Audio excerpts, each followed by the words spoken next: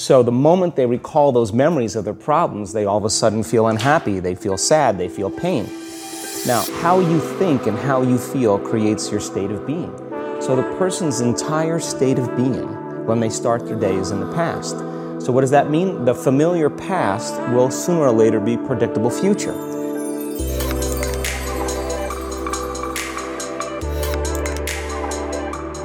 Good morning, good evening, good afternoon, good whatever, and welcome back to another episode of Role Model. You've come to the right place if you want to learn, grow, and become a better person.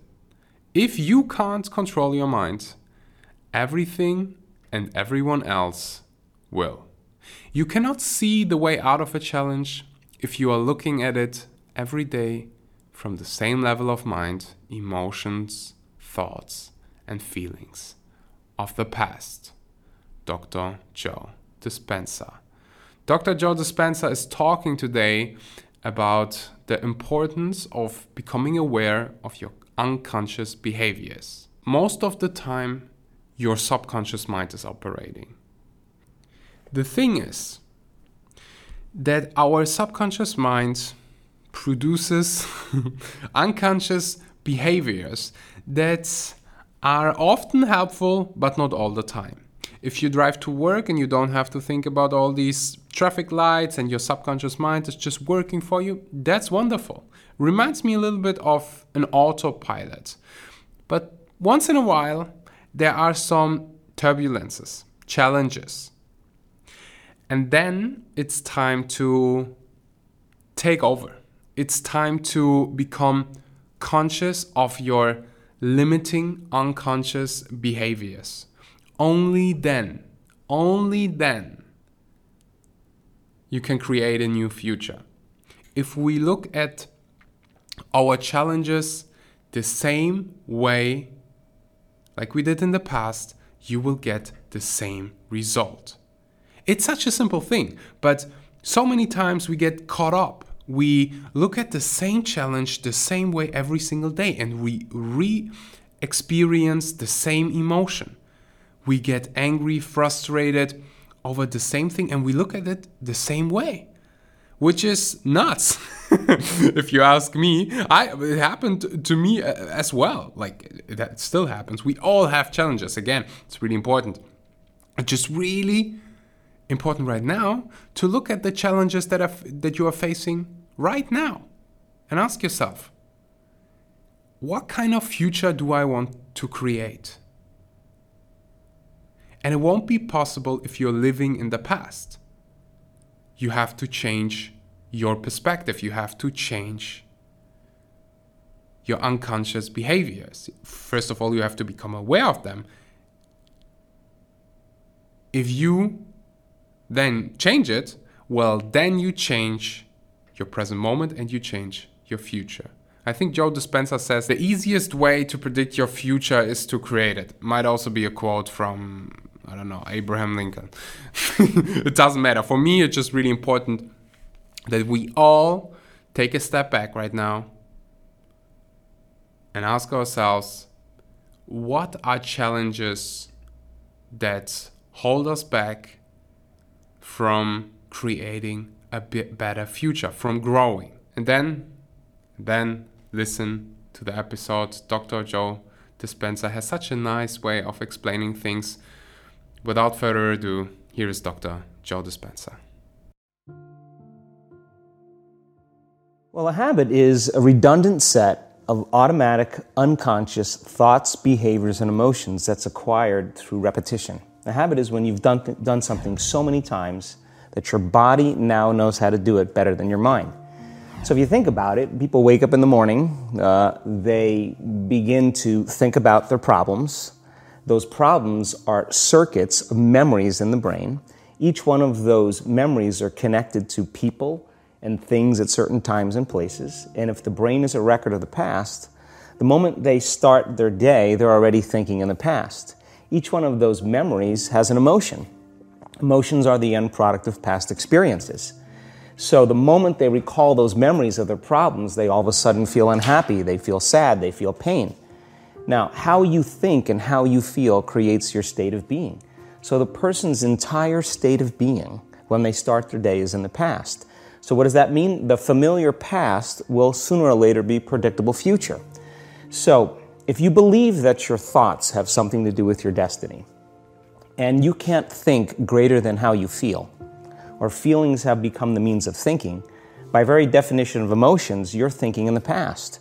And for the most part, you're going to keep creating the same life. So then people grab their cell phone, they check their WhatsApp, they check their text, they check their emails, they check Facebook, they take a picture of their feet, they post it on Facebook, they tweet something, they do Instagram, they check the news, and now they feel really connected to everything that's known in their life. And then they go through a series of routine behaviors. They get out of bed on the same side, they go to the toilet, they get a cup of coffee, they take a shower, they get dressed, they drive to work the same way, they do the same things, they see the same people, they push the same emotional buttons, and that becomes the routine, and it becomes like a program. So now they've lost their free will to a program, and there's no unseen hand doing it to them. So when it comes time to change, the redundancy of that cycle becomes a subconscious program. So now 95% of who we are by the time we're 35 years old is a memorized set of behaviors, emotional reactions, unconscious habits, hardwired attitudes, beliefs, and perceptions that function like a computer program. So then a person can say with their 5% of their conscious mind, I want to be healthy, I want to be happy, I want to be free. But the body's on a whole different program. So then how do you begin to make those changes? Well, you have to get beyond the analytical mind, because what separates the conscious mind from the subconscious mind is the analytical mind. And that's where meditation comes in, because you can teach people through practice how to change their brainwaves, slow them down. And when they do that properly, they do enter the operating system where they can begin to make some really important changes. So most people then wait for crisis or trauma or disease or diagnosis. They wait for loss, some tragedy to make up their mind to change. And my message is, why wait? And you can learn and change in a state of pain and suffering, or you can learn and change in a state of joy and inspiration. And I think right now, the cool thing is that people are waking up. The stronger the emotional reaction you have to some experience in your life, the higher the emotional quotient, the more you pay attention to the cause. And the moment the brain puts all of its attention on the cause, it takes a snapshot, and that's called a memory. So long-term memories are created from very highly emotional experiences. So what happens then is that people think neurologically within the circuitry of that experience, and they feel chemically within the boundaries of those emotions. And so when you have an emotional reaction to someone or something, most people think that they can't control their emotional reaction. Well, it turns out if you allow that emotional reaction, it's called a refractory period, to last for hours or days, that's called a mood. I say to someone, hey, what's up? You say, I'm in a mood. Well, why are you in a mood? Well, I had this thing happen to me 5 days ago, and I'm having one long emotional reaction. If you keep that same emotional reaction going on for weeks or months, that's called temperament. Why is he so bitter? I don't know, let's ask him. Why is he so bitter? Why are you bitter? Well, I had this thing happen to me 9 months ago. And if you keep that same emotional reaction going on for years on end, that's called a personality trait. And so learning how to shorten your refractory period of emotional reactions is really where the work starts. So then people, when they have an event, what they do is they keep recalling the event, because the emotions of stress hormones, the survival emotions, are saying pay attention to what happened, because you want to be prepared if it happens again. Turns out most people spend 70% of their life living in survival and living in stress. So they're always anticipating the worst case scenario based on a past experience. And they're literally, out of the infinite potentials in the quantum field, they're selecting the worst possible outcome, and they're beginning to emotionally embrace it with fear. And they're conditioning their body into a state of fear. Do that enough times, body has a panic attack without you. You can't even predict it because it's programmed subconsciously. So then you say to the person, why are you this way? And they'll say, I am this way because of this event that happened to me 15 or 20 years ago. And what that means from a biological standpoint is that they haven't been able to change since that event. So then the emotions from the experience tend to give the body and the brain a rush of energy. So people become addicted to the rush of those emotions, and they use the problems and conditions in their life to reaffirm their limitation, so at least they can feel something. So now when it comes time to change, you say to the person, why are you this way? Well, every time they recall the event, they're producing the same chemistry in their brain and body as if the event is occurring, firing and wiring the same circuits and sending the same emotional signature to the body. Well, what's the relevance behind that? Well, your body is the unconscious mind. It doesn't know the difference between the experience that's creating the emotion and the emotion that you're creating by thought alone. So the body's believing. It's living in the same past experience 24 hours a day, 7 days a week, 365 days a year. And so then when those emotions influence certain thoughts, and they do, and then those thoughts create the same emotions, and those same emotions influence the same thoughts, now the entire person's state of being is in the past. So then the hardest part about change is not making the same choices you did the day before, period. And the moment you decide to make a different choice, get ready, because it's going to feel uncomfortable. Your body is your unconscious mind.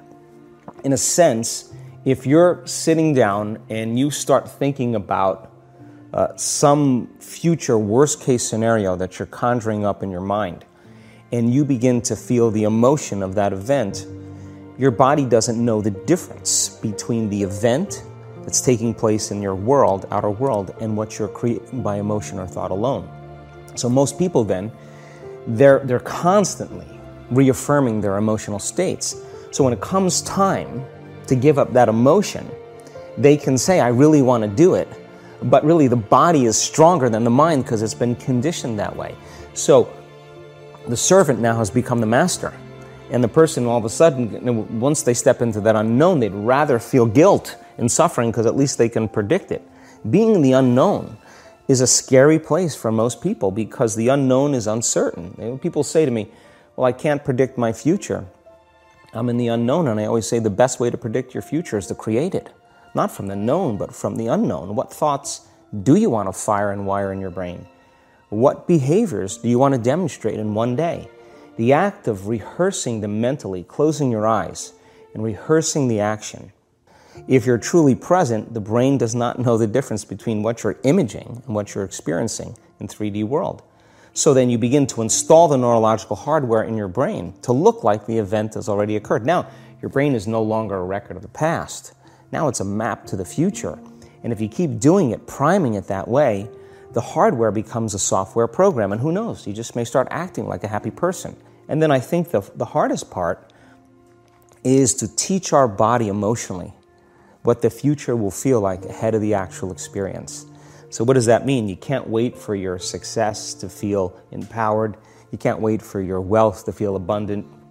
You can't wait for your new relationship to feel love or your healing to feel whole. I mean, that's the old model of reality of cause and effect, waiting for something outside of us to change how we feel inside of us. And when we feel better inside of us, we pay attention to whoever or whatever caused it. But what that means then is that from the Newtonian world is that most people spend their whole life living in lack, waiting for something to change out there. The moment you start feeling abundant and worthy, you are generating wealth. The moment you're empowered and feel it, you're beginning to step towards your success. The moment you start feeling whole, your healing begins. And when you love yourself and you love all of life, you'll create an equal. And now you're causing an effect.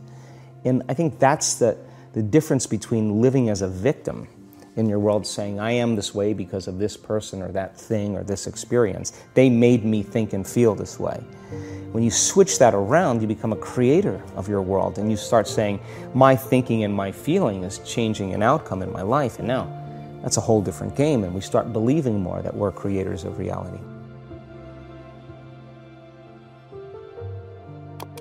And that was Dr. Joe Dispenza. I hope you enjoyed today's episode as much as I did. If so, please let me know on social media. Share this episode with a friend on your Instagram stories. Check out Dr. Joe Dispenza's books, You Are the Placebo, and he has many more as well. The entire video is on YouTube. You will find the link in the description below in the podcast show notes. And that's it for today I hope you felt inspired, but even more importantly, I hope you change something. I hope you take a moment. I did the same thing. While I listened to the episode, or after I finished listening to his speech, I was like, okay, what are unconscious behaviors that I have to become aware of, so that I don't go unconscious again the next time and get triggered again and re-experience the same emotion that is holding me back. Breaking the habit of being myself. I think it's also one of his book titles. Maybe take a minute or two, sit down, get a piece of paper, a pen, and journal a bit. That's what I did. Thank you so much for listening today, and until next time, my friends.